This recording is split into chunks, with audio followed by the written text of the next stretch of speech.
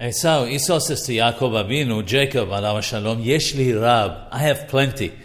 This is the way of the Reshaim, of the wicked. They have three bad midot, character traits which are forbidden. One, they believe that it is their own might and strength that brought about their wealth, the concept of kohi va'otzem yadi. Two, they're arrogant and boast about their wealth. Three, they're never satisfied and constantly desire more wealth.